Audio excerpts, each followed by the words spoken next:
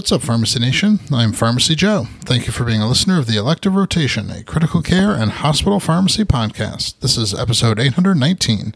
In this episode, I'll discuss the duration of DOAC interference with heparin anti-10A levels.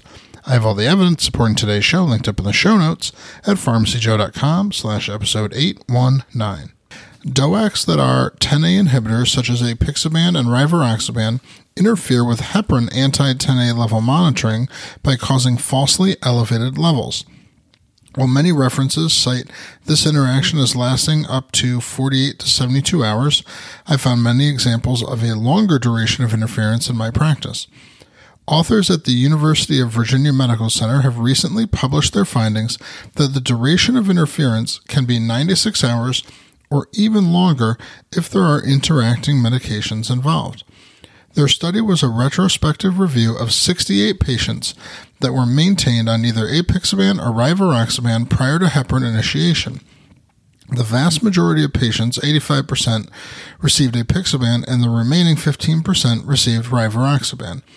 In these patients, baseline anti-10A levels were as high as 3.27 IUs per ml before any heparin was given. The authors found that the mean duration of influence was about 69 plus or minus 46 hours, with a median duration of about 63 hours. Renal function and obesity did not have a significant impact on the duration of influence of the DOACs on anti-10A levels.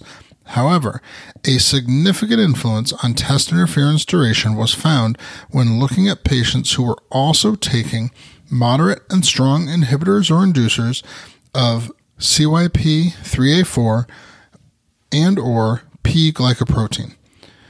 Amiodarone, azithromycin, and diltiazem were the most common interacting medications. At 72 hours post last DOAC dose, 1/3 of patients still had lab interference, and it took over 100 hours before 90% of patients had no remaining anti-10A interference.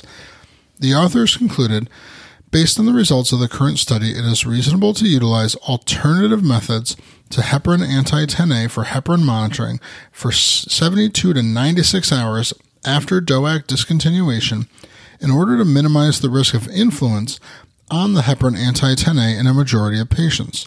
This window of influence may be further extended in patients receiving interacting inhibitors. The corrected anti-10A inhibitor assay is a novel approach to managing this challenge by attempting to quantify ongoing DOAC influence.